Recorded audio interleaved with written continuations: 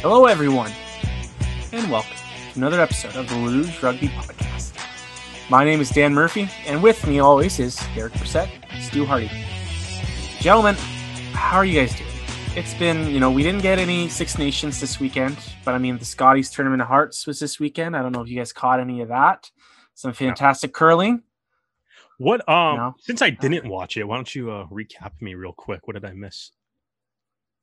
Basically, the two teams that are in the finals, Manitoba's Carrie Anderson, who is Team Canada this year, and Rachel Homan from Ontario, are the best. Like they were in the final last year for a reason, and they're kind of kicking butt right now. And you can really tell that people are affected by the layoff. A lot of missed shots, a lot. It'll be really interesting to see the stats of all the teams after this tournament and compare it to other years, because it seems like there's a lot of missed shots this year. Just because they might have had rust, right? One tournament. Yeah, one tournament before around October, November, and then everything shut down. Yeah. You haven't been able to curl at all anywhere. The only there's one team in the whole field that was able to have a full season, and that was PEI. Oh, true. That makes sense. They're not. That's got to be that's got to be a hard sport to practice on your own too. It's not like if you're a basketball player, you can buy a net and then put up some shots in your driveway or something. Yeah. Right. Or if you're a rugby player, it's really hard to throw some passes, or you could go to an open field and practice some kicking. You can do something, but no one's got it's not like people don't have how big's a curling rink? 100-foot sheet. It's big. They had a story about how the Quebec skip, her dad flooded their pool just so she could practice her sliding. She couldn't throw rocks, but she could practice her sliding going down the and they had little kid rocks that are half the weight, so she could balance on something and practice. So yeah, no, it's crazy. It's when's the normally it'll be this Sunday. All right, so this podcast will be out before Sunday. So this is all eyes on you. Your Scotties Tournament of Hearts prediction for the final. Ooh. I think it's going to be Ontario and Canada again. There are a couple of teams that are. See, the tricky thing is Ontario's skip, Rachel Homan, is 8 months pregnant. Ooh. And she's still playing really well, but as someone who's dealt with a 8-month pregnant wife, I know how exhausted you can get. So I don't want to bet against Rachel Homan because she's an amazing curler, but that's got the fatigue of the tournament after not playing any and also being 8 months pregnant, it's got to weigh you down at some point. So I think I'm going to say Carrie Anderson's going to go back-to-back and win the Scotties this year. Just because Rachel Homan's pregnant. That's the only reason. Well, they do with nothing other than the fact that Carrie Anderson's also undefeated and rolling through the competition. All right. Okay. Just a reminder to our casual listeners and viewers, you are listening and watching the Rouge Rugby podcast. Yeah, I was going to say, can we got to shift this conversation over to something that me and Stu can understand. I tried. I did my best. Fine. I gave you some questions. I appreciate that, Derek. You're a good sport. I tried my best there. Stu, I'll have you know that the UK has one of the better international teams, so you maybe need to do your research about your cultural heritage. I know this. I watch the Winter Olympics as well. Stu's I watch my obligatory curling match once every 4 years. Yeah, every 4 years. Good for you. Exactly. Okay, guys, so let's get into what we are supposed to talk about, and that's rugby. And we're going to talk about a little bit of somber news, and it is that Dan Carter officially retires from professional rugby. There were kind of some whispers in the cosmos that he was going to join an MLR team, but this has been 2 years in a row where that hasn't happened, and he officially puts the dagger in the heart of MLR fans. He is retiring. Now, I want to say that he's the GOAT, but I think that rugby is a hard sport to kind of say that with how important so many different positions are. But I don't know about you guys. I started rugby late. So when I learned about Dan Carter, he was the old dude. So I didn't really know, like, until I really started following rugby even more, how impressive he was. So what is his impact really on the sport, or even just like in your fandom? I would say that if you have to see only one game that has Dan Carter in it, it has to be the second Lions test of the 2005 tour to New Zealand, where he just decided to switch to God mode and played the greatest game. It will go down in history as one of the finest All Blacks games ever, and one of the finest All Blacks performances ever. That's one of the finest athletic performances ever. Oh yeah, absolutely. Like, not even rugby specific. And I have to admit, when he was in the squad for the 2015 Rugby World Cup, even at the time, I was going like, should we have him? And then, of course, I remembered in 2011 he got injured, so he wasn't in the 2011 final. I will say he had a few off days, to put it nicely, in 2015, but I also knew that he would be retiring after the tournament. He'd declared that before. And then, now that your international duty is done and dusted and you can go out on your terms, he went off to France and then later Japan. And then eventually he did come back to New Zealand. He was scheduled to play with the Blues in Auckland, although he never actually did make an on-field appearance for them. And yeah, we've heard the rumors of like, it's Dan Carter going to join Rugby United New York, or is he off to join LA? The most recent rumor was that he wanted to play in MLR for a season, but be back in New Zealand in time for his wife's birth. And it's just like the dates and times didn't really align up for me. So I was always dubious about that claim. And it was hilarious last year when, after the rumors first emerged, he got on Twitter and immediately shot those down as well. It's I've been fortunate enough to see the All Blacks play, but I unfortunately didn't get to see Dan Carter play. This was in the 2015 game in the World Cup against Namibia, but he was the water boy for that game. He was helping, put the cones down for the warm-ups and things like that in what I would later discover was a winter jacket, one of those like duffel coats that go down to your shins and staying warm all the time through that, even though it was summer in the UK, but different shrugs.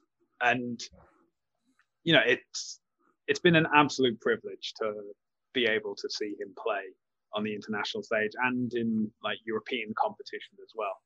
I think the rugby world is forever grateful for what Dan Carter has done. And there are a lot of players who are playing now who owe their interest to Dan Carter. So I know Dan's obviously a big fan of the show. So if he's listening or watching, I've seen the New Zealand numbers. I know it's you, Dan. Not even just players that owe a lot of their interest in rugby to Dan Carter, fans as well. I know, like, because I joined my high school rugby team, it would have been in like February or so of 2007. So it's like, and I remember like when we were kind of learning the game, one of the things that we would do, like kind of like what Luke Campbell said he got in trouble for a couple of weeks ago on the podcast or whatever. It's like guys on our team would go to like the library on free periods or not free periods and watch like rugby highlights, and like the go-to team that we always watched was the All Blacks, and that was Carter's rise. And I was still like, there was a video on YouTube of that 33-point performance against the Lions, which was just like, so like for me, I know Dan, you were kind of commenting on how like you're a bit of a more recent rugby fan, but it was like for me, it was like my first kind of like impressions of rugby, and like my first like introduction to it was through like the Dan Carter era All Blacks. And yeah, Dan, I mean, to me, he's the GOAT too. Honestly, I think And I mean, I'm showing the fact that I'm a bit of an All Blacks fan here. If Canada's not in the game, I definitely lean All Blacks as far as an international rooting interest. But yeah, like I think like him, McCaw, Lomu, like I feel like those are a lot of the guys that you kind of talk about as far as like the greatest, or at least like my three favorite players. And favorite is a subjective term, so people can't argue with me about favorite players. They're my favorite players. But it's but yeah, like I think like you look at what he's done, like I mean, if you want like numbers to back up the fact that he's the GOAT too, like he's got 1,598 international test points, which is the most all time. It's over 300 more than Johnny Wilkinson, who's in second. So like Dan Carter is a full like you'd be pretty proud of scoring 300 international test points. So he's like a full like decent career ahead of the guy in second, I guess. Maybe not a Hall of Fame career or anything, but you'd be proud of that. He also has the most points in the history of Super Rugby, again by a ridiculous margin too.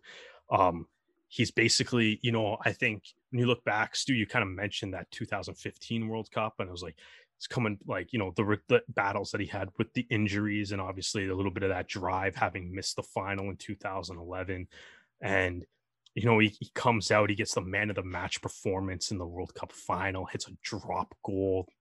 Like it's, you know, it's a kind of an unreal way to bow out. Like it's a legendary, like, you know, way to go out as far as your international test career is. And, you know, and like he's won everything that you could possibly win. He's got multiple Super Rugby championships, multiple top 14 titles. When he went to Japan, he won the Japan Top League. If he did come to MLR, he would have won that too. It's you know, those rumors were fun. It's a matter of time. But yeah, I think, you know, he really is probably one of the best players of all time. And I know I'd be curious to hear, yeah, send us a message at LaRouge Rugby or like at Brissette the Jet on Twitter, Instagram, wherever.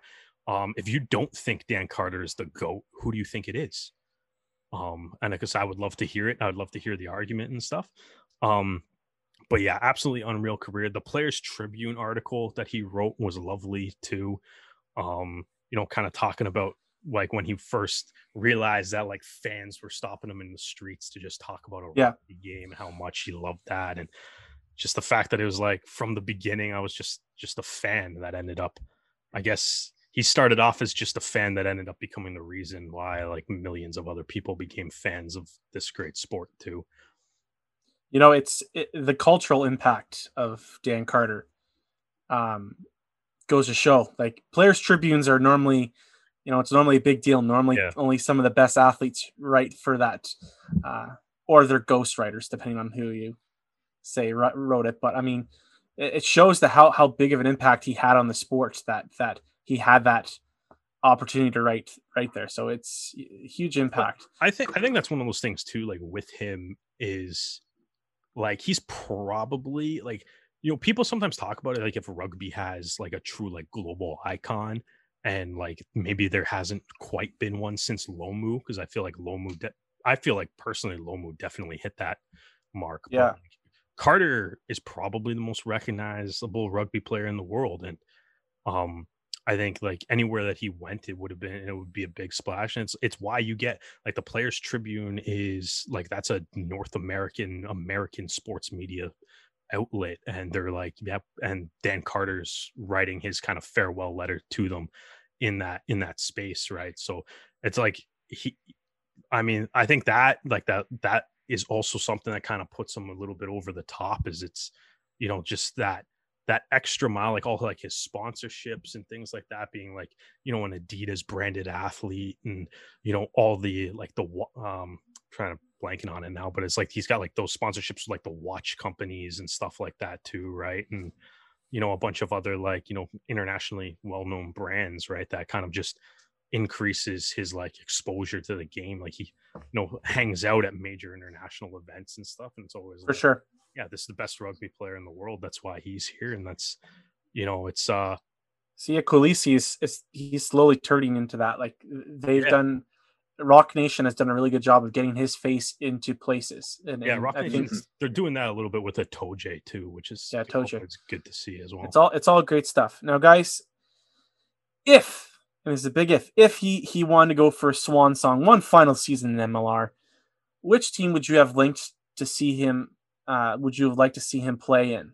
Besides the Arrows. I think Arrows is the obvious answer. Yeah, exactly. So we're taking them out of the equation. It has to be an American. We already team. have a Kiwi fly. We're fine. Fine. We don't need another one. We're okay. Exactly. Oh boy. I'd rather have Taylor Adams. Let's be honest. Okay. I mean, okay. If Dan Carter were to hypothetically played a season in Major League Rugby, I would not care who he played for. It would have just been like, what a cop-out answer. It is. It would have just been like, man, that would have just been cool to see him in the league. Whether it's the Giltinis, the Legion, Rooney, Free Jacks, Arrows, NOLA, Austin, Utah. They would have been the most popular team in the league that year. Like, because all right, Stu, I want an actual answer. Who would you want him to play with? I would like him to play in the Western Conference, so that the Arrows avoid him. So they'd only play him once, and they'd have to play him twice because Dan Carter's team's going to the final, right? So but I would like to have a bit of an in-team battle. I think the Tasman rivalry between an Australian for the starting position would be great. So I think he will be up against Sam Windsor with the Houston SaberCats. I feel like Dan Carter wins that battle, but I mean, yeah. But if we're being hypothetical. Yeah, it's very hypothetical. If he did, yeah. I'm just like, I remember being in Vegas for the MLR Vegas weekend. And after the Arrows played Houston, San Diego played Colorado. And it was just like, kind of like in the press box, but also just kind of like, I'm like thinking like I'm like sending tweets or like recording notes. But I realized like 20 minutes into the game, I was just like staring at Nanu, just being like, because I'm like, yeah, it's Nanu. Like, why would you? And it'll be the same thing too, man. Like, I'm stoked. Like, I can't wait for fans to be allowed, and I hope like I'm just like, I hope in 2021 San Diego has a game in Toronto because I want to see Rob Shot. Like, like that'd be cool live. So I mean, like any opportunity to see Dan Carter live, I would have happily taken. Because Nanu was unreal live. That was so cool to see. But yeah, so I'm just like, if he was in the league, that would have been cool. Although, to be honest, I don't know if I necessarily would have like wanted to see that or whatever, especially if it was like, if he's got the injury issues and stuff. And it's like, it's one of those things that's like, even like this last Super Rugby season when he was like, basically there, but didn't really get to play at all. Basically the Blues water boy or whatever. But I was also just like, watching that and being like, because even that, like, I kind of talked a lot about the All Blacks and stuff, is like the Crusaders were one of like the first like club teams that I was like even interested in. And yeah, I'm probably bandwagon jumping on you cheer for all the bad guys. It's like Saracens, All Blacks. Yeah, you know what's because they were good when I started watching rugby.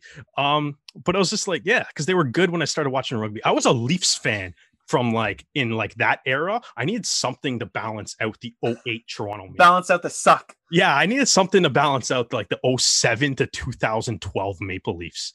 But it was but yeah, so it was like, and then like I was like watching those Super Rugby games, like, man, it is so weird seeing Dan Carter in blue stuff. Like, it's weird. It's like, right. Yeah, again, new it's weird. Rugby fans, so it didn't bother me.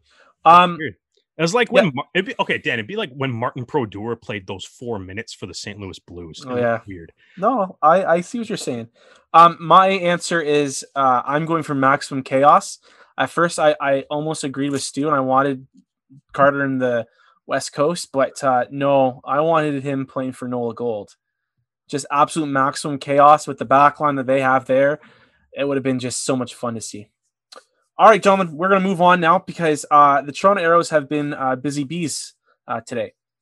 And one of the thank you for like releasing this before we recorded the podcast. Yeah, we appreciate Brock. Thank you, sir. Thank you. Or anybody else that made that decision, but thank you, the whole organization, before the podcast this time. And actually, I believe it actually has to do a little bit with Derek's hat. If I see Avro enough, that's the reason I put on the hat today. I knew it was. The Toronto Arrows have announced or released their new logo for their senior academy team. Gentlemen, quick thoughts. How do you feel about it? I think it looks fantastic. You know, they keep on pumping out all this fantastic content, and it's just like, all right, let's put these on some jerseys and let's have some guys hit each other. Let's get into it. Let's go. Like, it's so great to see that they're putting the effort into the branding for these, so people are gonna be excited about it. But at the same time, I'm like, I just want to see it on people. I want to see some rugby. Yeah. This logo's just fire, man. I love it. I'm debating whether or not I like it more than the Arrow's actual logo. I honestly thought about that as well. Like, it's good, man. And like the post that, like, the image that they have, like, on, like, the what do you call it, like the press release that they sent out on the website, where it's like the gold, white, and blue, and it's like kind of the three versions of it, I guess, depending on what color the background is going to be that they're using the logo under. Dude, the color scheme is amazing. Like, it almost makes me want to, like, I know, like, they put the numbers are going to be in like Ontario Arrows kind of throwback gold, and I'm kind of like looking at this, I'm like, maybe they should kind of work in that yellow gold maybe a little bit more in some of their other stuff too, because it looks amazing. I love the idea of putting the senior academy kind of leaning into the fact that that they are named after the Avro Arrow, the legendary aircraft. And it is a super cool, it's a super unique name. And I mean, I know, like, it's awesome to see, like, guys like Dan Moore, when they score a try, do like the bow and arrow celebrations and stuff, because obviously, like, your team's called the Arrows, so like that works. But it's like, it's really cool kind of seeing, because I think, like, it's really cool seeing them lean into the fact that they're named after an airplane, I think. And it's like, it looks amazing. Like, it's like, I want to buy like a ball cap or a sweater. Dude, that was something my with first thought when I saw this, was just like, the moment they slap this on merch, like, my wallet will be empty. It looks amazing. Like, I mean, I'm wearing, like, a little bit of, like, a tiny bit of an airplane nerd here, so I'm wearing like an Avro aircraft hat for anybody listening, with the old school, like, the proper Avro Arrow company logo. Although, to be honest with you, now that I'm looking at it next to the Junior Academy, it looks very Pokemon Go-ish. Like, there's a blue one, there's like a predominantly yellow one. Like, they need to release a Canada Day logo for red, and the whole set will be complete. Well, I mean, you can kind of recolor that though. I thought they're like the Junior Academy logo too, like the arrows kind of making the trillium and stuff. I think they're doing a great job kind of working in, like, the various different themes that kind of make up the organization. And like, on the original Ontario Arrows logo, they had like the Avro Arrow flying like across the CN Tower, which I thought was really cool when they had that. And I love the interlocking TA logo, but like, it kind of reminds me of the Freemasons, which is kind of like, I honestly, I would be happy if they move closer to what they've shown. Yeah, I love it. Like, it's like, I do like the interlocking TA. I love that. I think that looks great on a hat too. That's part of what makes it a good logo, right? It's got to look good on merch. It's got to look good for your social media icons and stuff like that. Like, that's just part of what you need to make a good logo. But I think even like they kind of did like the Delta wing look really good, but even have kind of like the nose of the plane kind of transitioning into like an arrow, like pointing up and stuff too. Like, it's a nice touch, man. You're starting to see what you mentioned, the aircraft nerds to seep out little by little. Yeah, exactly, dude. It looks good, man. I love it. Stu, are you as fired up as we are about this? Because we are. Spewing. I think it's the logo that the US Space Force wishes it had commissioned, because no, that's Canada's way cooler. Canada's way cooler. As in the sense of it's so good. It just works really well.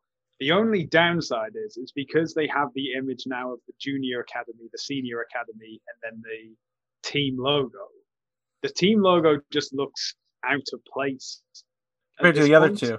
Yeah. Yeah. It's not to say it's a bad logo. It's just doesn't mesh together. Yeah, because it may be a case of for the 5th season of the Arrows or whatever down the line, they change it so it's more in place to have like a Toronto Arrows logo that's closer to the Academy logos than the current one. Are you just kind of sorry, Stu? Are you just? I think I get what you're saying. You're just kind of saying because of like stylistically, like the two Academy logos look pretty similar or whatever. Yeah. Yeah. So and it's just because it's a different style, and it may be a case of for brand awareness and brand recognition, it may be that the Toronto Arrows logo changes to more match the logo that we have. It could be a mixture of blue, white, and gold. No, if it's similar to what they've put out with the other two logos, I would love to see something new put together for the senior team. But also in the release, guys, there was a little additional information. They've actually added another center for Academy athletes. Traditionally, there was just going to be a west and east, but they've actually added a central for Whitby. The new Whitby hub has been added to the roster of returning training locations as a means of safely managing cohort sizes. Again, we are still living in a COVID world. We're going to be living in a COVID world for most of 2021, it looks like, especially in Ontario. So the three hubs give the Arrows the ability to spread out their Academy athletes and have smaller groups, which means they're able to do a little bit more because of safety protocols. So fantastic work by the Arrows. I would imagine it's probably a little bit easier for travel too for some players and stuff. For sure, yeah. If you're in Toronto, I would rather travel to Whitby than Kitchener. Like Guelph and Kingston are pretty far apart. So I imagine it's a little bit of convenience in there, but great to see, and also widening the player pool too. So that's also great to see. It probably also widening the player pool also probably helps with adding the third location and stuff too, right? Mm-hmm. They're also very busy with another announcement today. The club has partnered with Matchday Info to deliver 2021 digital matchday programs, which, again, we don't know when the Arrows are going to be coming back to Canada, at least in this season. So to me, this seems like this is just a fantastic little bit of fan appreciation that they've put their money where their mouths are and added just a little bit of interactive match day guide is what they're calling it. Stu, is this just kind of another way to just kind of ease the pain of possibly not having any home games this year? I mean, we're all hoping that towards the end of the season and when it comes to the playoffs, hopefully Toronto will be able to actually play in Toronto again. But at least for the first half of the season, or maybe 3/4 of the season, it's looking like we're going to have the team based in Atlanta anyway. So having these programs be released does keep that fan involvement going on, and you can use them on like desktop devices, handheld devices as well. Mm-hmm. MDI seem to have a grip on things already, so they seem to be coming from a place of experience with match day programs already. Best of all, it's free of charge, so you're not paying extra to find out what's happening with your team and so on and so forth like that. So I think it's a great thing to have just to keep us all involved. Yeah, I mean, I like it too. Obviously, COVID, not being able to have fans is already a challenge. Not being able to also play home games because we're one of the only Canadian team in the league, so you got to cross a border to make that happen. So, much like the Raptors and the Jays, you have to play south of the border. And I think it's a great way to keep, like, I can't wait to see what the content itself looks like. Like what they do, like as far as like, maybe player interviews or anything that can be incorporated into an interactive match day program. So I'm excited to see what the first one's going to look like. I do like that, like you kind of said, Stu, like match day info, like, it's like they've been doing this for a while and stuff. And I did kind of like look it up. So they're a UK based company or whatever. The Arrows are, as from the press release, the Arrows are their first North American based client, but it's like by doing that though, it's like they have experience with rugby teams too, like the London Irish, and then the Bedford Blues are their clients. You can shift over to league, and they have the Sheffield Eagles and the London Broncos listed as some of their clients as well. So it's like it's a company that's familiar with both codes of rugby, so that could also go a long way when like the people that are designing the program or designing the app have an understanding of rugby too. Hopefully we'll get to see some pretty awesome content. I do think it's great because I think like one of the biggest things that's going to have to happen for the Toronto Arrows this year is finding unique ways to keep fans engaged, and not so much engaged as is like, because I mean like fans is like especially the diehard fans are still going to watch the games and stuff, but it's like how do you like keeping them engaged, if the game's on Saturday, keeping them engaged from Sunday to Friday too, right? With like whether it's videos from practice or interviews with the players, things like that, right? Or just like general updates on like what's happening with the team that week. Probably have to do like some fun stuff of like just maybe the guys like hanging out or whatever. If you follow any of guys on the team on Twitter, it's or on Instagram or Twitter, it's like there's some pretty entertaining personalities on the team. So you probably got to find some things that can let those personalities shine and keep the fans engaged. So I'm stoked for this, and I can't wait to see what the first one looks like. So yeah, it's going to be a lot of fun, and I think that we've seen those personalities shine, especially with some of their later content that they've been putting out online. Another digital partnership that has been agreed with at least the whole league in MLR is MLR has teamed up with PT Sports Suite. PT Sports Suite will work closely with MLR's technical teams to configure and deploy branded digital platforms across digital asset management, media collection, collaboration, and MLR app, web and app-based fan engagement, and augmented reality technology. And I think the best comparable I can make is the British and Irish Lions. I believe have contracted this company, and I actually have the app on my phone. It's a pretty good app. I mean, every so often after every Six Nations round, I'm selecting my British and Irish Lions 15 on the app, and it's got a connection to the store, the fixtures. They have like interviews from former Lions about their tours and stuff like that. So, I mean, what does this deal mean like for the fans? I think that it's another piece that MLR is developing to grow the company. I mean, every sports league has an app that has everything you need, whether they're good or not. NHL, I'm looking at you. That's completely different. But it is, I think, and I'd like to hear you guys' opinion, that it's a good step for the league. Yeah, I completely agree with you. I think it's kind of interesting. I'm trying to remember the timing. Because I know Doug Wilkie posted in the Arrows Up fan page, he was talking about like what apps people use to like get like their rugby scores and everything. And part of that discussion was like Tribe was one of the few apps that has Major League Rugby scores and updates on it. Mm-hmm. And like as far as like the big North American ones, like Sportsnet, TSN, those are the Canadian ones, so those are the ones that I use. But I mean like ESPN or NBC, so like sports apps and stuff as well. Like it's like they don't, as far as I know. So if ESPN or NBC's has rugby on it, I'm not too sure because I don't use it. I go with Sportsnet and TSN for most of my sports news. But like those don't have rugby on it. So it's like if you want those kind of scores and those updates, you need to have something else on it. But I think that's part of what Major League Rugby also kind of needs to do, right? Is again, there's no fans, or there's very few fans. Some teams are going to be allowed to have limited numbers or whatever their state by state rules are. But it's like, if that's the case, you have to find new ways to engage the fans. And I think, like you said, Dan, almost every sports league has an app. It's something that I think you do need. And I hope, hopefully it'll like open up the doors to a little bit more like, fan engagement and some marketing potential. Part of the press release was George Killebrew mentioning that, there's opportunities to maximize revenue and provide more value to sponsors through the app. So like the business potential of it is also great.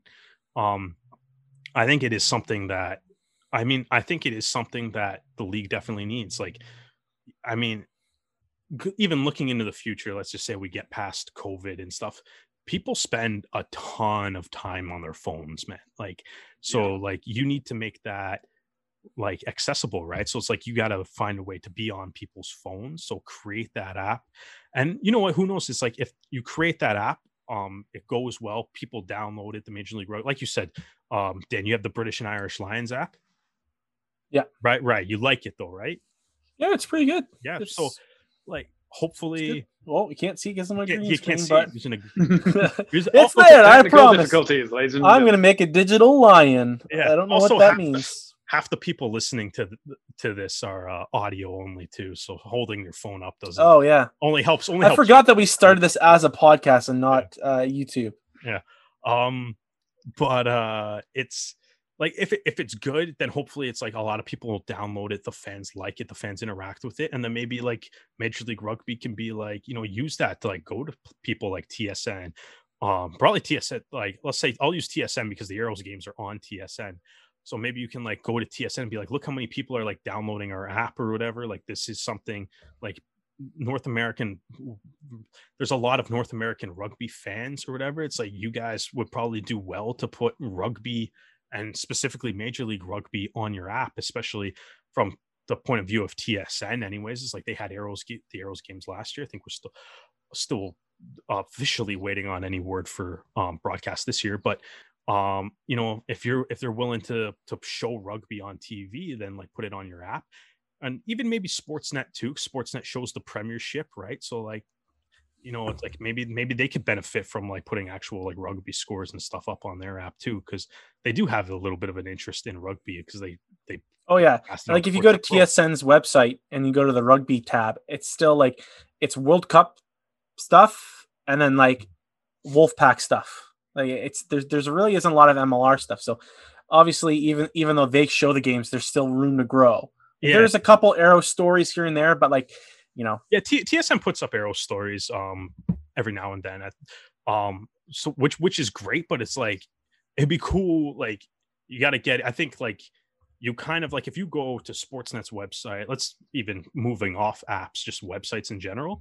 It's like it would probably do a lot for rugby if there would be like if someone could find a way to convince like a major sports outlet like say Sportsnet or TSN to be like put like a rugby tab at the top bar, like so it's like it'll be like hockey, football, baseball, basketball, soccer, rugby, or whatever other sports, auto racing or whatever else is on the top of Sportsnet's tab.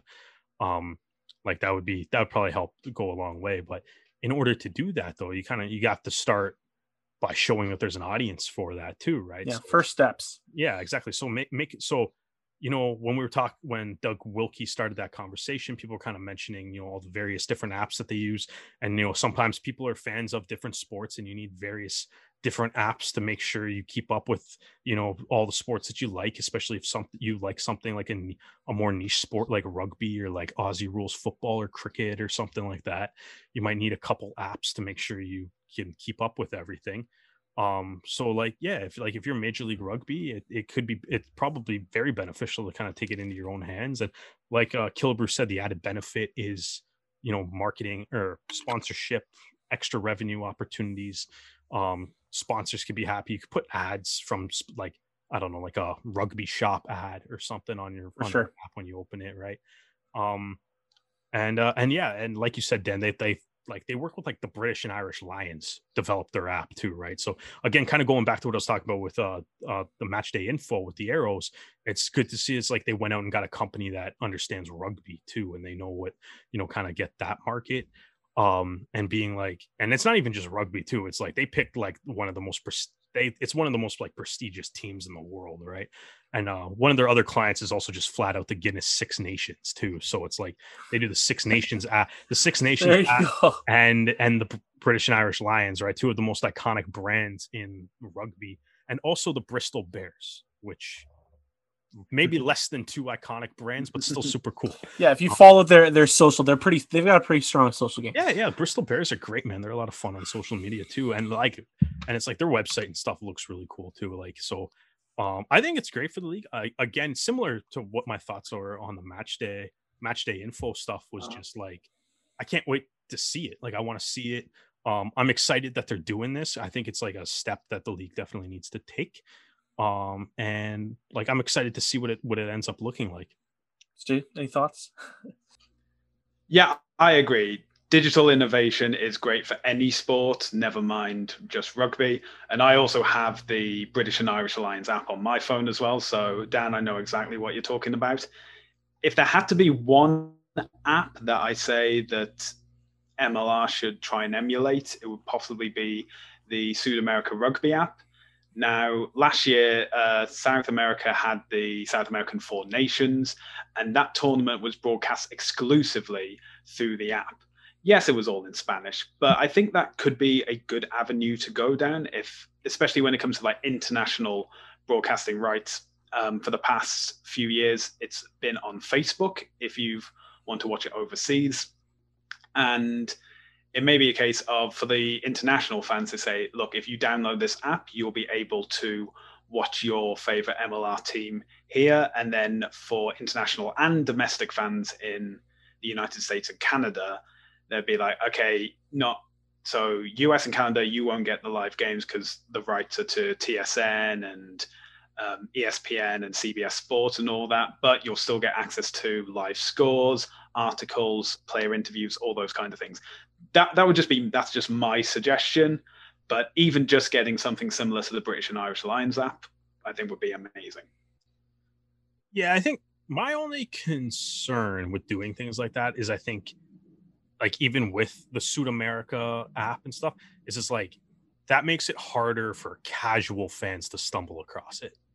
Like if that's the only place, and I understand so that you were saying like it's like, yeah, like the Arrows game would be on TSN or whatever, and then like everybody else would have like their local one, so it wouldn't necessarily be that. Like you would still watch it on that, but I think like for casual fans and stuff, I think the game needs to be on something that you can like stumble across or whatever. So platforms like YouTube and like Facebook and stuff, I think are like you need. I just don't think it's like if you want the casual fan, you can't make them have to go out of their way to find the game. I agree with you, Derek. But I don't think that. I think we're ignoring the place. If we want that, then it should be on Twitch. Yeah, like who's going through Facebook just going, all right, well, let's look, like the way that like the Facebook videos set up, unless you subscribe to them or a friend tells you about it, like that's like, I think it needs to be accessible. And as unless you're a rugby fan and downloading the MLR app, you're not going to like know about the games unless a buddy tells you download the app. But Twitch, if you just look up rugby on Twitch, it'll show you that stream. It's a little harder to get it through Facebook.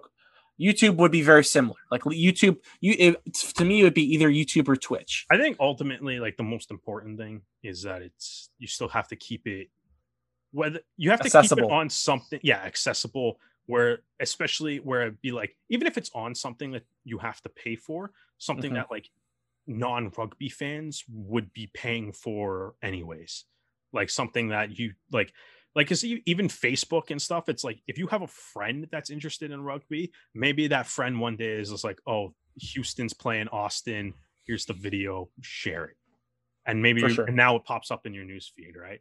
So it's like you do need that. I'm not like, I think putting the games on the app would be a good idea. That's like a lot of leagues do that. It just needs supplemented by exactly. But it's like I don't think it should be. So it's like I agree with Stu in that sense that the game should be on the app if it's a thing that's feasible. Of course, like I'm not saying that's like a deal breaker or anything for me, but it's like if you're able to, if you want to do that, that's cool. But it's like there needs to be like, it can't be only on the app. For sure. There's got to be options and stuff. The only issue I'd have with Twitch is that if the crowd is playing, or if like the stadium's playing any music, as Metallica found out the hard way this week, is that they'll immediately cover it with royalty-free music. And that's why I say the app should only have the rights for like internet or like non-North American broadcasting, because I believe for the casual viewer, the most accessible form is still television, and therefore the casual fan in Canada and North America should be able to access it by TV. For a lot of international audiences, especially in Europe, these games are going to be at like closer to like the end of the day and the early hours of the morning. So it's a very niche audience that would be looking for those games, especially if they're like the 8 p.m. kickoff on the Pacific Coast. Yeah. So, but again, hypotheticals. Yeah. Honestly, all right, guys. Let's. Sorry, Dan. Just one more on this or whatever. But like, honestly, I think what the league does right now is great. Like, put them on YouTube. Put them on YouTube, and then like it works. You could put them maybe in certain places, whatever. Like, you have them live on Facebook, YouTube. That works. But it's just like you were saying, like it's about the accessibility, right? And it's like you put all those, like every MLR game is available on YouTube. Like you can just go watch it whenever you want. Oh, right? I was doing dishes and I was watching a Seawolves game from last year, dude. Exactly, or from a couple years ago. Exactly, that's what you need. I just like the league, like whatever they end up doing with the app will be cool, but it's like keep the games on YouTube. Like, I mean, we're talking about like Twitch and stuff, but I think they have the setup there. Like, just use YouTube, use Facebook, like because I think that's like, I mean, maybe put them on Twitch as well. Maybe that's an option. I don't know how easy that is, but like maybe that's an option. Maybe just add stuff, more social media platforms that you're on. A lot of people were watching the virtual stuff, like exactly, pretty good numbers on that. So maybe that's a venue to look at too, right? So, but yeah, I think like just keep doing that or whatever, and then hopefully use the app to like supplement that, make it like add to the experience. All right, guys, let's move on because we have a couple more things before we finish up.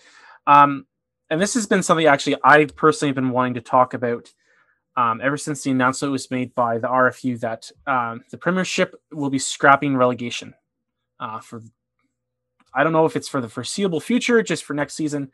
But I personally think that this should be the future of European rugby. And my point is that I think rugby needs to look at some of the North American sports and how successful minor leagues are. I mean, let's take we're Canadians. Let's go with hockey. If the RFU was smart and got some of these championship clubs to form agreements with the Premier League, so the Ealing, Ealing forms a partnership with Bristol.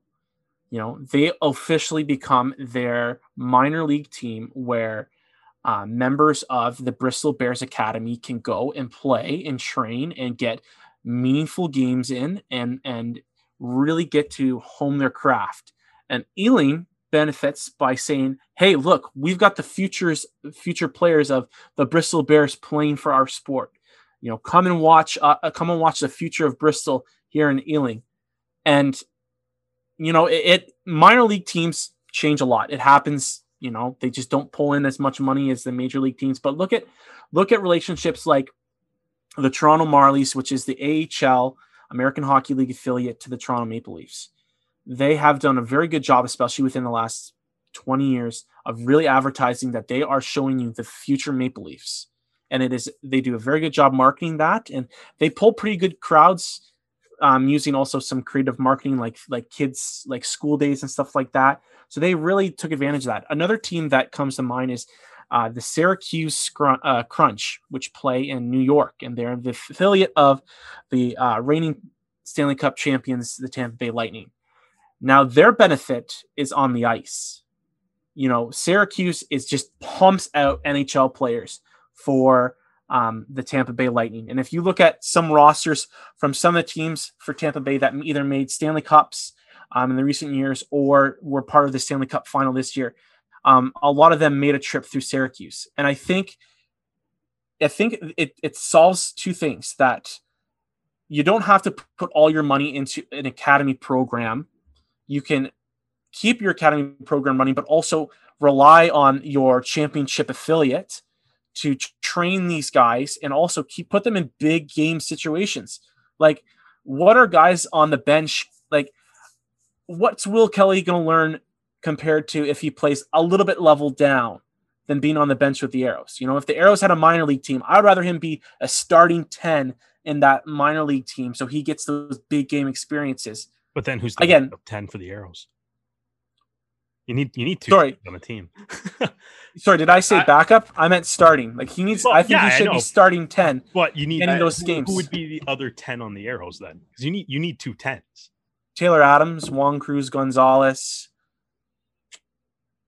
So you would just chuck them to like minor rugby. Like, if he was playing on like the Bristol Bears and they had a minor league affiliate that was playing like championship level, yeah, I would put him on Ealing. I would say, Will, we're going to give you some big game experience. Go practice, play big game experience. And when we think you're ready, look what bringing it back to the Leafs. Look at what the Leafs are doing with Nick Robertson. He got an injury early in the season. They're now having him playing the Marlies, lighting it up, Get those big game experiences before you jump back in and get a big taste of the big leagues. Like, I don't understand what relegation does that benefit the sport. Yeah, okay, so the teams sometimes get a little bit of hope by making it into the Premiership, but most times they have not. They get knocked back down, and the only times that teams have really flourished are, like, from my own memory, and again, I'm not correct me if I'm wrong, guys, but like Bristol was kind of a up and down team between the Premiership and the Championship, and now that they've pumped a bunch of money into the team and signed some bigger players, they are now on the up and up, top of their league. And Exeter is the same thing, but they also got those big players like Stuart Hogg to help boost their chances. So, like, to me, if you can solidify, yes, these clubs are going to be in the Premiership, these clubs are going to be in the Championship, let's create a strong partnership between the two leagues. Financially, I think it's a little bit more stable. Like, you don't always have to worry about pumping a whole bunch of money in to make a run for promotion. Yeah. So as the only European on the podcast, the whole promotion relegation issue has been a thorn in English rugby's side, because it seems to have continued over from, something like the Premier League soccer in the UK as well, because you can throw a stone and you'll probably land it in a soccer field in like the UK somewhere. There's so many ground shares as well. That's never going to be an issue. But obviously rugby has different problems, and you obviously can only do so much with what you have.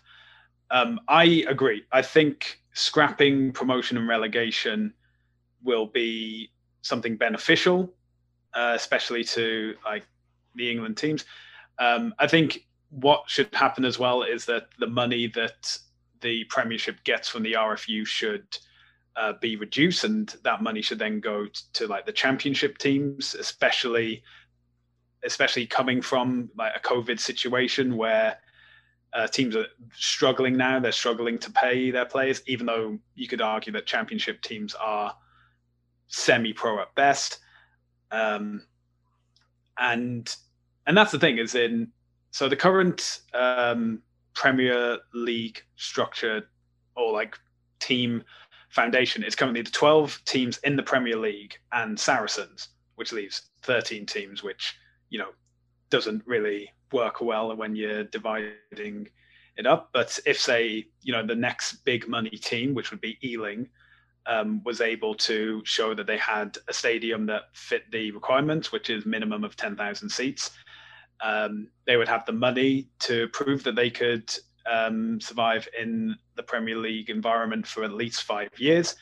Then the Premiership may just say, right, we're going to ring fence at 14 teams. We're going to, copy France and just have 14 teams, but we're then going to follow a model similar to the Pro 14, where we have conferences. So we're not draining our players and they're not playing 26 games during the regular season each year. Because what I see is like a long-term issue for rugby in the Northern Hemisphere as a whole is that when, not if, when the money comes to MLR, these will be teams that will have salary caps far higher than they do now, where they can be able to, sign marquee players for $1 million, for example, but they'll only be playing a set number of games for basically half the regular season. Ben Foden brought that up. Yeah, when the money comes, it's going to be such a desirable location because of the fact that you don't have to play as much damn rugby, and it's more appealing to national teams.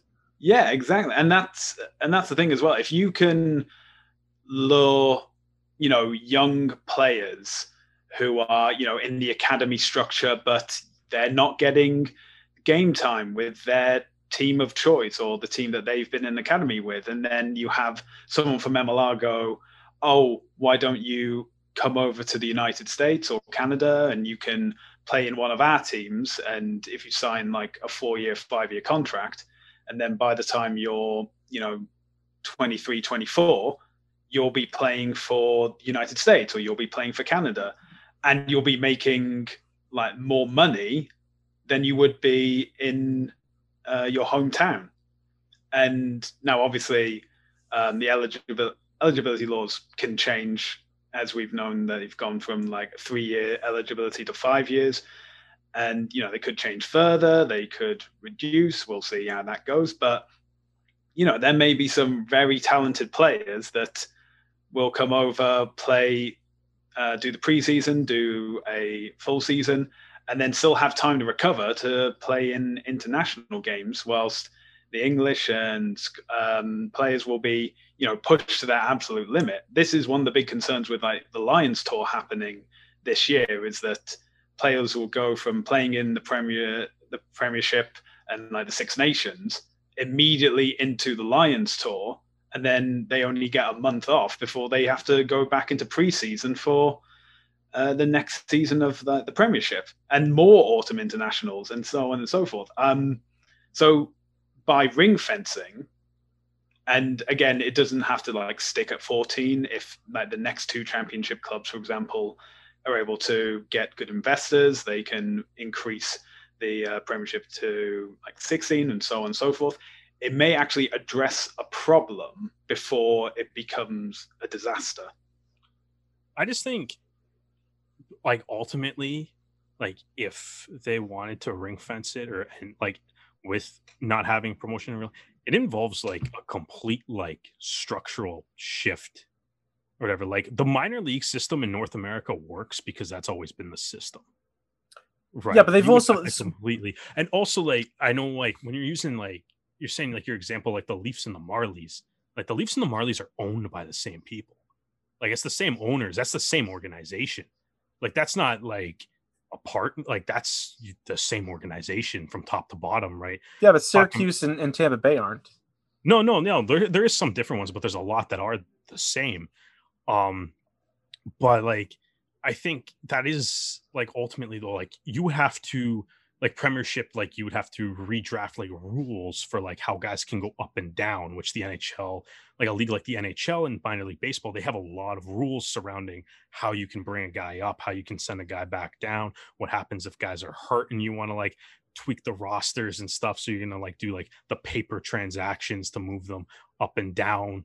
Like there's a lot of rules and structure and stuff that have to go into doing that. It's not like, I don't think I'm under the illusion that that's not the case. Yeah, but I mean, are you? I want you to answer this question, Derek. Do you think relegation works for the RFU right now? Like, do you think it's the viable option for the future? I don't know if it's the viable option for the future. Like, I feel like it's one of those things where it's like I don't know if I do think you need something for the games at the bottom of the standings to make them interesting. Or whatever. I think no. So okay. So someone, and I'll have to send it to you. Someone wrote an article about that because that was an argument people have made about it. And attendance does not go up in relegation matches. They don't go up. People actually leave. Like, I'm pretty sure Rugby Pass actually wrote an article about this, that like attendance doesn't go up. Yeah, but well, okay, so like if attendance doesn't go, but does it go down? This is just yes, yeah, that's what they're saying, is that the attendance actually goes down. I'll have to try to look for the article. Yeah, that's fine. I think you kind of, but like, I don't know. I think there's got to be like, because I think like, but it's, I guess what I'm trying to get is like, at least in North America, like, even though I don't think the draft is necessarily the best thing for like, because I think like, you know, I remember being a Leaf fan when Austin Matthews was sitting there and you're kind of cheering for them to lose, which is kind of maybe the opposite of what you should be doing as a fan. So I'm not sure if like the draft is like a draft or anything is necessarily right. I think like, I don't know. I think promotion. What was the thing is pro sports has rugby's only been a pro sport since 1995. Yeah, that is the other like you're talking about things being set in stone. Well, it's only been set in stone since I'm older than pro rugby. Pro rugby, yeah. So like a lot can change. I'm not saying that needs to be changed for next season. I'm just saying that I think the RFU wants the Saracens back before they do this. I think that's gonna happen. Like, are they gonna risk the Saracens doing this, like cheating again and being relegated? Yeah, but like, the beauty thing is though, if there's no promotion and relegation, if you ask the Houston Astros, you don't get relegated for cheating. All right, guys, we're gonna move on because there you go. So maybe that's the reason. Like, I think wait for the Saracens to get. So there's consequences. Hey, like, well, no, like, I don't think. Cheater, we're gonna relegate you. Hey, I'm just like, I think that can be a negative feedback loop put into place. So it's like, if you finish like bottom of the table, you can like have an extension of the salary cap or something like that. Yeah, listen, there's more creative people than me that can figure out a bonus to. But that's being bottom more than us. More creative people than us. Yeah. But that's what I mean though. Like, in order to do this, it's not it's not as simple as just being like, hey, we're gonna stop relegation. It's like, you gotta go look at your organized, like, the rule book for the Premiership and completely I hear you. write it, because it's completely new. I stand by my point. I don't think, like, I mean, I'm a North American based sports fan, so I grew up with no promotion and relegation. Like, promotion and relegation is a foreign concept, and like outside of like, you know, until like outside of like watching rugby and soccer, like it's, and I think like even too, like I look at like, hey, like Super Rugby doesn't have promotion and relegation. It works. Yeah, I think it is just England and France that have promotion and relegation, and of like the top flight teams or top flight leagues. Yeah, even. I think what it really comes down to though is it's like you said, Dan, it's like when you go to like the minor league level and stuff, you need to make sure that those teams have a way of like sustaining themselves without having the resources that the major, quote unquote, major league or the top flight clubs are going to have. I mean, one of the biggest problems in North American minor leagues is like travel expenses. Well, yeah, travel expenses. And the ability to just go to, you know, local derbies and stuff like that in England is so much. The other thing too, though, is like you do get instances which I don't necessarily think works all the time, but like, you know, like you get instances if you have that partnership and you like, because it's like there's minor league teams that'll sign agreements and be like 4 or 5 years, and then like, you know, it'll be like, okay, at the end of your partnership, it's like, well, now you have to change the name of your team or your colors because you linked it to the major league team or whatever, right? Like, I mean, it'll never happen, but even like in Toronto, right? Like we used to have like the Toronto Roadrunners as the Oilers affiliate, right? And it was like now, but it's like then the Leafs bought them and they completely had to like change and stuff, and now they're. I mean, what's worse? It moves around. What's worse, the Ealing losing? I mean, Ealing's not the best example because they're richer. But would you rather them change their names or not have money to be able to compete? No, you would rather have them, and probably, to be honest, they probably don't have to change their names anyways. It's just an example. I got you. But all right, I think there's a lot that goes into that decision, though, for sure. And like honestly, I have grown up with no promotion relegation, but I don't think I don't think promotion, not relegation is necessarily a bad thing. Although Dan, I will say to your point of like the Will Kelly thing, although I don't think Will Kelly would be sent down if there was a minor league rugby. But like I think at a certain point in maybe it's gonna be 5, maybe it'll be 10 years, the gap between like the top flight of men's club rugby in North America or the like youth sports or American it'll be very rugby, different. It'll be too big. And at some point you're gonna need that step in between. For sure. It'll happen at some point that you will need that actual step too.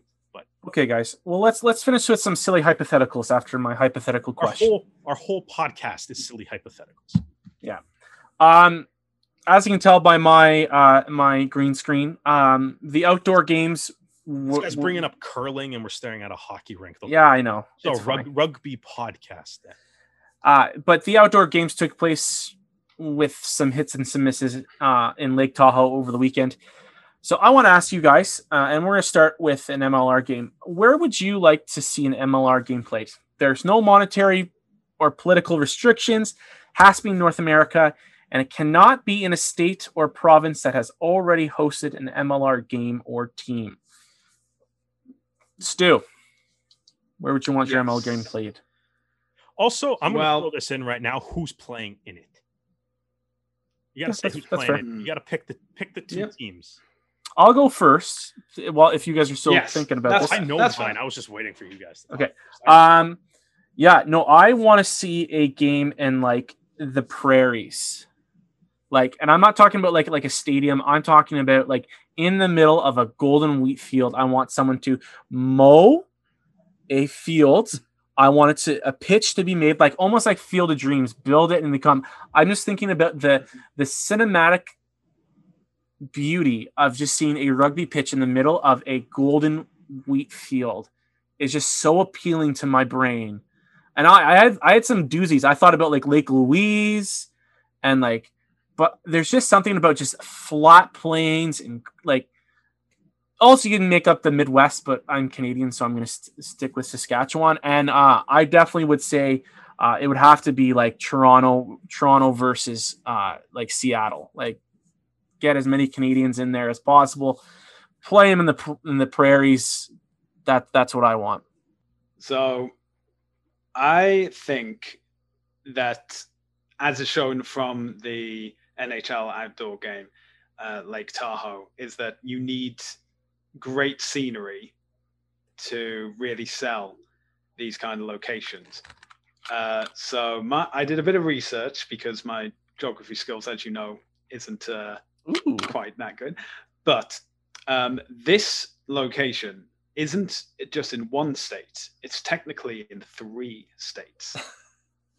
So, and I think that if you are going to have a game anywhere, politics and money aside, it needs to have rivers, it needs to have mountains, and maybe even be on the site of, the largest super volcano magma chamber in the world. It's better known as Yellowstone National Park, which would have to. At halftime, we have to move a buffalo off of the field.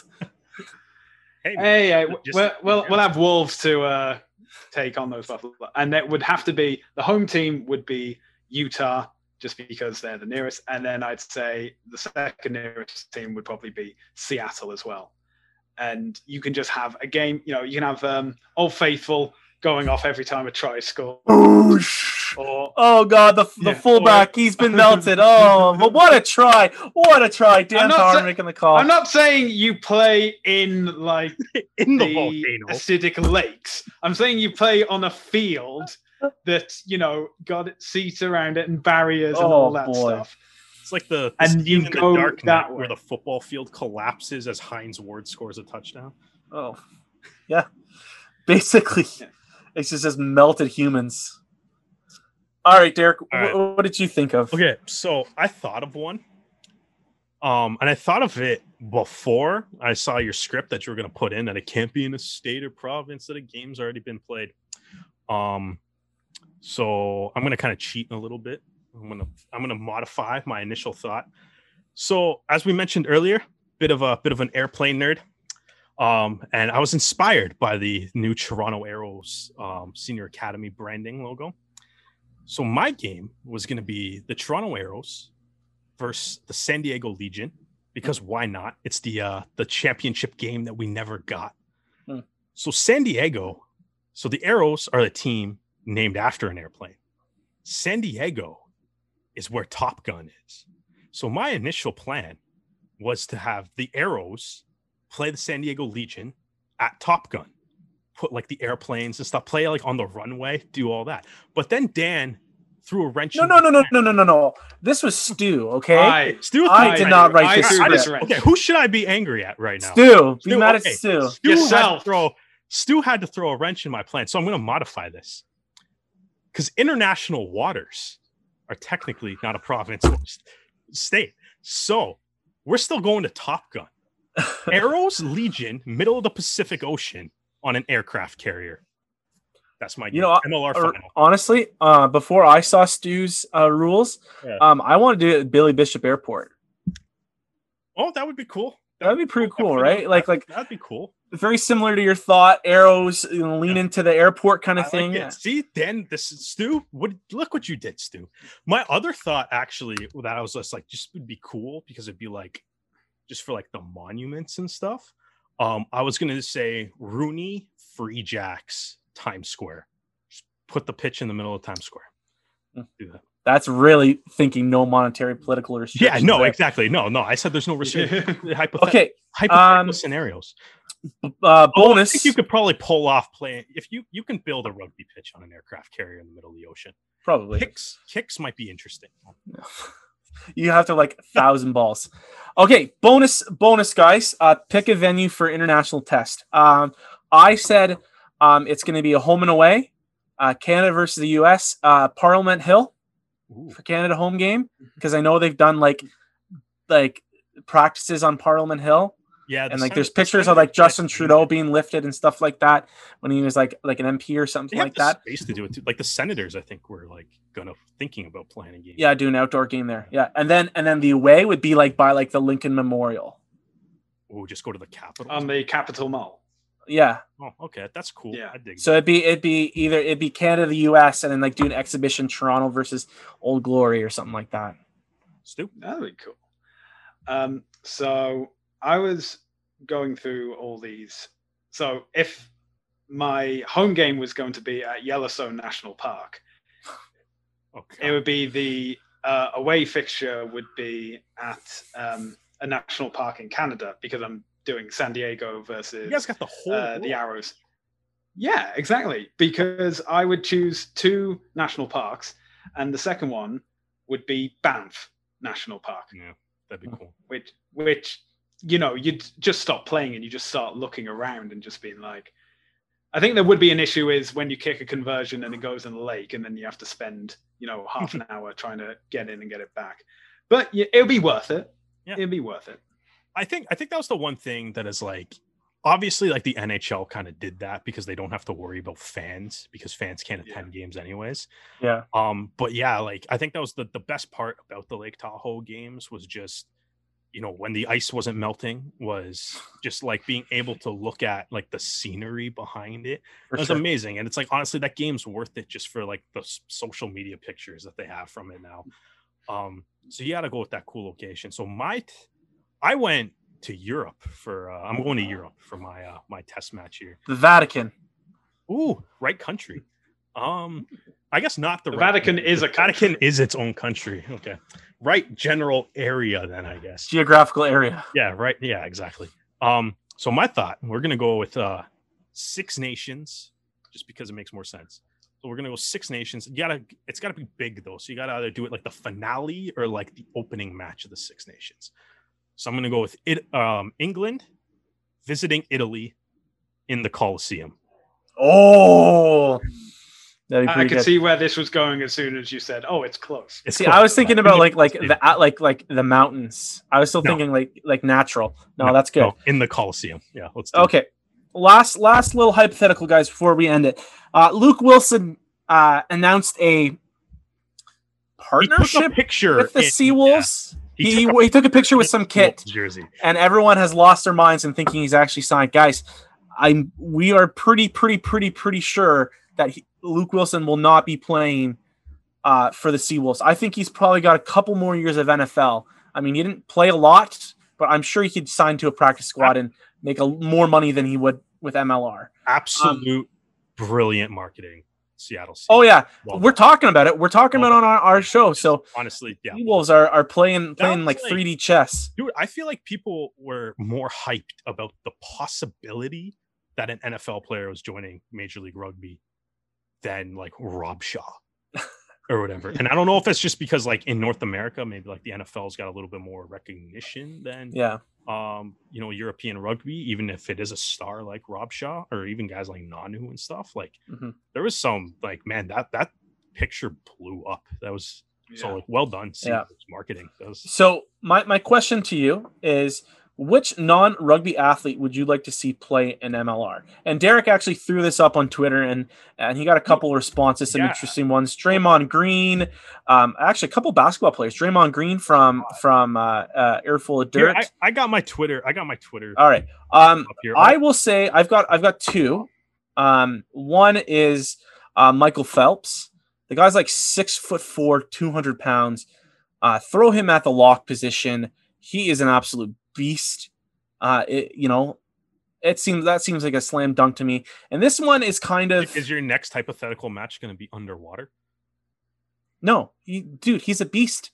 On water, off water, near water, anywhere near the water. Like he's just giant. He's a huge specimen. The guy like has like advanced lungs. You're not telling me in an 80 minute match that's not going to benefit your team? Good. My second athlete that I would love to play rugby, not necessarily MLR, but I would love to see Serena Williams play inside center. That'd be cool. She is any position. We talked to the start of this episode about the GOAT. Like Serena Williams is actually the GOAT. And like I think she's got rugby, but just life and sports in general. Just in sports in general. And I think that she's got the like spatial intelligence to play like a playmaking 12, but she also just has the power to absolutely run you over and end your life. Like think Nanu. Like Serena Williams would be my Nanu on my US women's national team. I like it. If I was a selector. Okay, so I also have two choices as well. One is more technical and one is just sheer power. So from a technical perspective, we're saying about crossover athletes, what kind of sports would benefit a rugby environment. And I think there's been the case for that wrestling is in the sense of like wrestling at the Olympics. So freestyle or Greco-Roman. I thought me and Stu were on the same page. Triple H 8-man. Give him the pedigree. I thought me and Stu were going to be on the same page. Wait. Let me explain, and then let me explain my other choice. So, the first choice this is a shot in the dark, baby. Iranian wrestler Hassan Yazdani. He is the current reigning world champion in freestyle wrestling. He is 86 kilos at 1.8 meters tall. Those stats. What's that? What's that in feet and pounds? Well, as the. What do you mean, Dan? You don't know that? You're a country that uses the metrics. Oh, please! You're Canadian. We barely use it. Don't even give me that. Get out of here with that. Okay, he is, I believe, 5'11", and as for weight, now he's 190 pounds. Okay. So 5'11", 190 pounds. Definitely one of the backs, but obviously, maybe an inside center because of his ability to tackle from his wrestling experience and how to tackle correctly, I think would be a great benefit as well. Now, on the subject of wrestling, I would then choose someone who I could see as, a Jamie Roberts style crash ball center. Like you give him the ball, let him run, and he'll demolish everyone in his wake. And that would be the current, the tribal chief, the head of the table, the WWE Universal Champion, Roman Reigns. I think give him a rugby ball and he will demolish anyone in his path. He's probably definitely held a rugby ball just because of his heritage at one point or another. Honestly, I stopped watching wrestling a long time ago, but Roman Reigns is one guy I definitely know, and he is an absolute beast. And he is 6'3" and 280 pounds, or 191 centimeters and 130 kilos. Also, former member of the Edmonton Football Club. Oh my gosh. Okay, so before I do mine, I'm kind of on the same page as Stu. He saved it. He saved it with naming a wrestler that I've heard of. But I just wanted, before I go into it, because a lot of people responded to my tweet, so I just figured there's a couple really cool ones on here. So obviously, like Gronk came up a few times, Brady came up, DK Metcalf came up. Oh yeah, he would be an unreal. Yeah. A lot of tight ends like Travis Kelce and stuff came up too. We got I like this one. Thomas Billsborough sent me Lewis Hamilton. Oh, I would love to see how that translates. I would love to see how F1 drivers translate to rugby. I don't pay, I'm at scrum half. We'll see how he does. I would love. He should be able to handle the tackles because drivers have to be put through so many G-forces that it'll be just like, oh, another trip in the park. Oh, no, not a problem whatsoever. When I was on the Earful of Dirt podcast a couple of weeks ago, we kind of talked about Gronk and if he would be like, would you invite him to Eagles camp? And basically, like what it came down to is like 100% because it's worth the marketing alone. Yeah, he could be the worst rugby player ever, but it's worth it for the marketing. And I'm kind of like, my couple thoughts were kind of in that line of one. Joe Harvey actually came up with like one of the first replies to it, and I completely agree with him. LeBron James, who's obviously just probably one of like the best, pure, most athletic human beings to ever walk the earth. Yeah.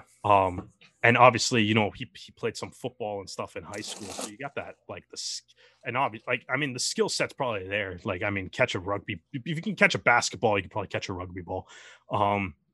Also, he's just absolute massive. You could probably put him anywhere on the pitch. So I think that would be. I thought that was my first thought when I even posed the question, was just LeBron because of his actual athletic ability and like the marketability of him. And then more replies later. And I'm sorry, I'm just going to completely steal this answer because it's the absolute right answer to this question. So Ed McComber, at Ed McComber 52, he responded with The Rock. So Roman Reigns. Oh, the Rock is a good answer. I just feel like that's just he's been like put in so many starting 15 lists, dude. But that's why. That's why. He could suck. He doesn't have to be good at rugby. I don't care. He gets to make all the promos. I would love to just hear The Rock pregame. Hey, you're going up against like, I don't know, Ben Foden, and just have him like rip Ben Foden for like 15 minutes. For sure. I would be down for that. I want to see Major League Rugby players on Ballers. We can do that. Young Rock. Let's get some guys in Young Rock. Put Cole Keith on Young Rock. Yeah, exactly. Let's do that. All like the marketing. Let's get someone in Jumanji. Put Sam Windsor can be in Jumanji.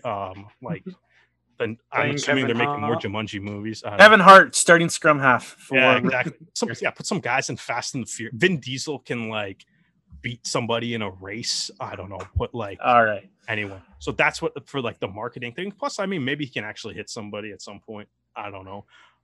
My only other thought on this, and I admittedly had to like Google it, so it's maybe not the best suggestion. But the reigning like 100-meter dash champion right now is Christian Coleman, who he won like the last like world championships. He, however, is currently suspended for a couple of years for failing to attend drug tests. So take with what you will. But it's not so much Christian Coleman to me, but it was just like Man, it would kind of be interesting to be like, who's the fastest guy in the world and throw him on a rugby pitch. Like the actual. Speaking of, thoughts go out to Perry Baker. I completely forgot about that until you mentioned that. Horrible injury. Hopefully, I don't know what a broken leg or broken ankle, whatever happened with him, takes to recover. Hopefully, he can recover in time for the Olympics. Man, yeah, that's hard to. Yeah, that's. I saw also someone else mention. Also, a guy like Perry Baker is kind of why I'm like, let's go. Like, I mean, so like Christian Coleman, Andre DeGrasse, like Justin Gatlin, like someone like even Usain Bolt, if he's still like, active, kicking around, willing to do it, like just give me the fastest guy you can find. My buddy, someone that I work with, mentioned like Connor McDavid, fullback or wing. The dude's got the wheels, and he's also a little bit thicker. Like that's the thing with like sprinters is like I'm always worried that they're going to be. Yeah, some of them aren't the big, but they're not the biggest, but like over 200 pounds. Like barely, but he was like he could do it.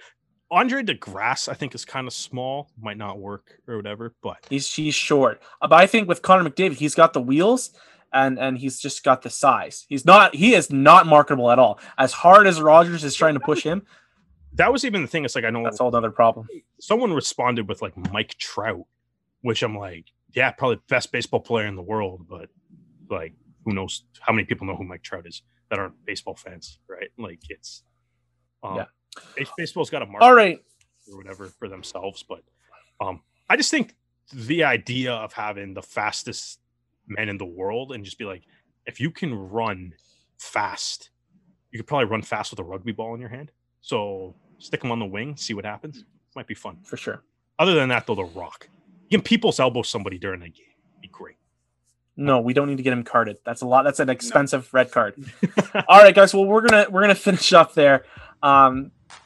If you guys want to, you folks listening want to hear more of our episodes, go to Le Rouge Rugby on Facebook, Twitter, Instagram, YouTube. We have all of our links to our previous episodes. And make sure that you leave a little comment. Let us know how you felt about the latest episode or previous episodes, or just what you want to see in the future, because we're always looking for new content, new suggestions. Email us at lerougerugby@gmail.com, and maybe we'll get back to you. Gentlemen, thank you very much. That was a fun episode, and hopefully in the next couple weeks we will have more news to sit and chat about.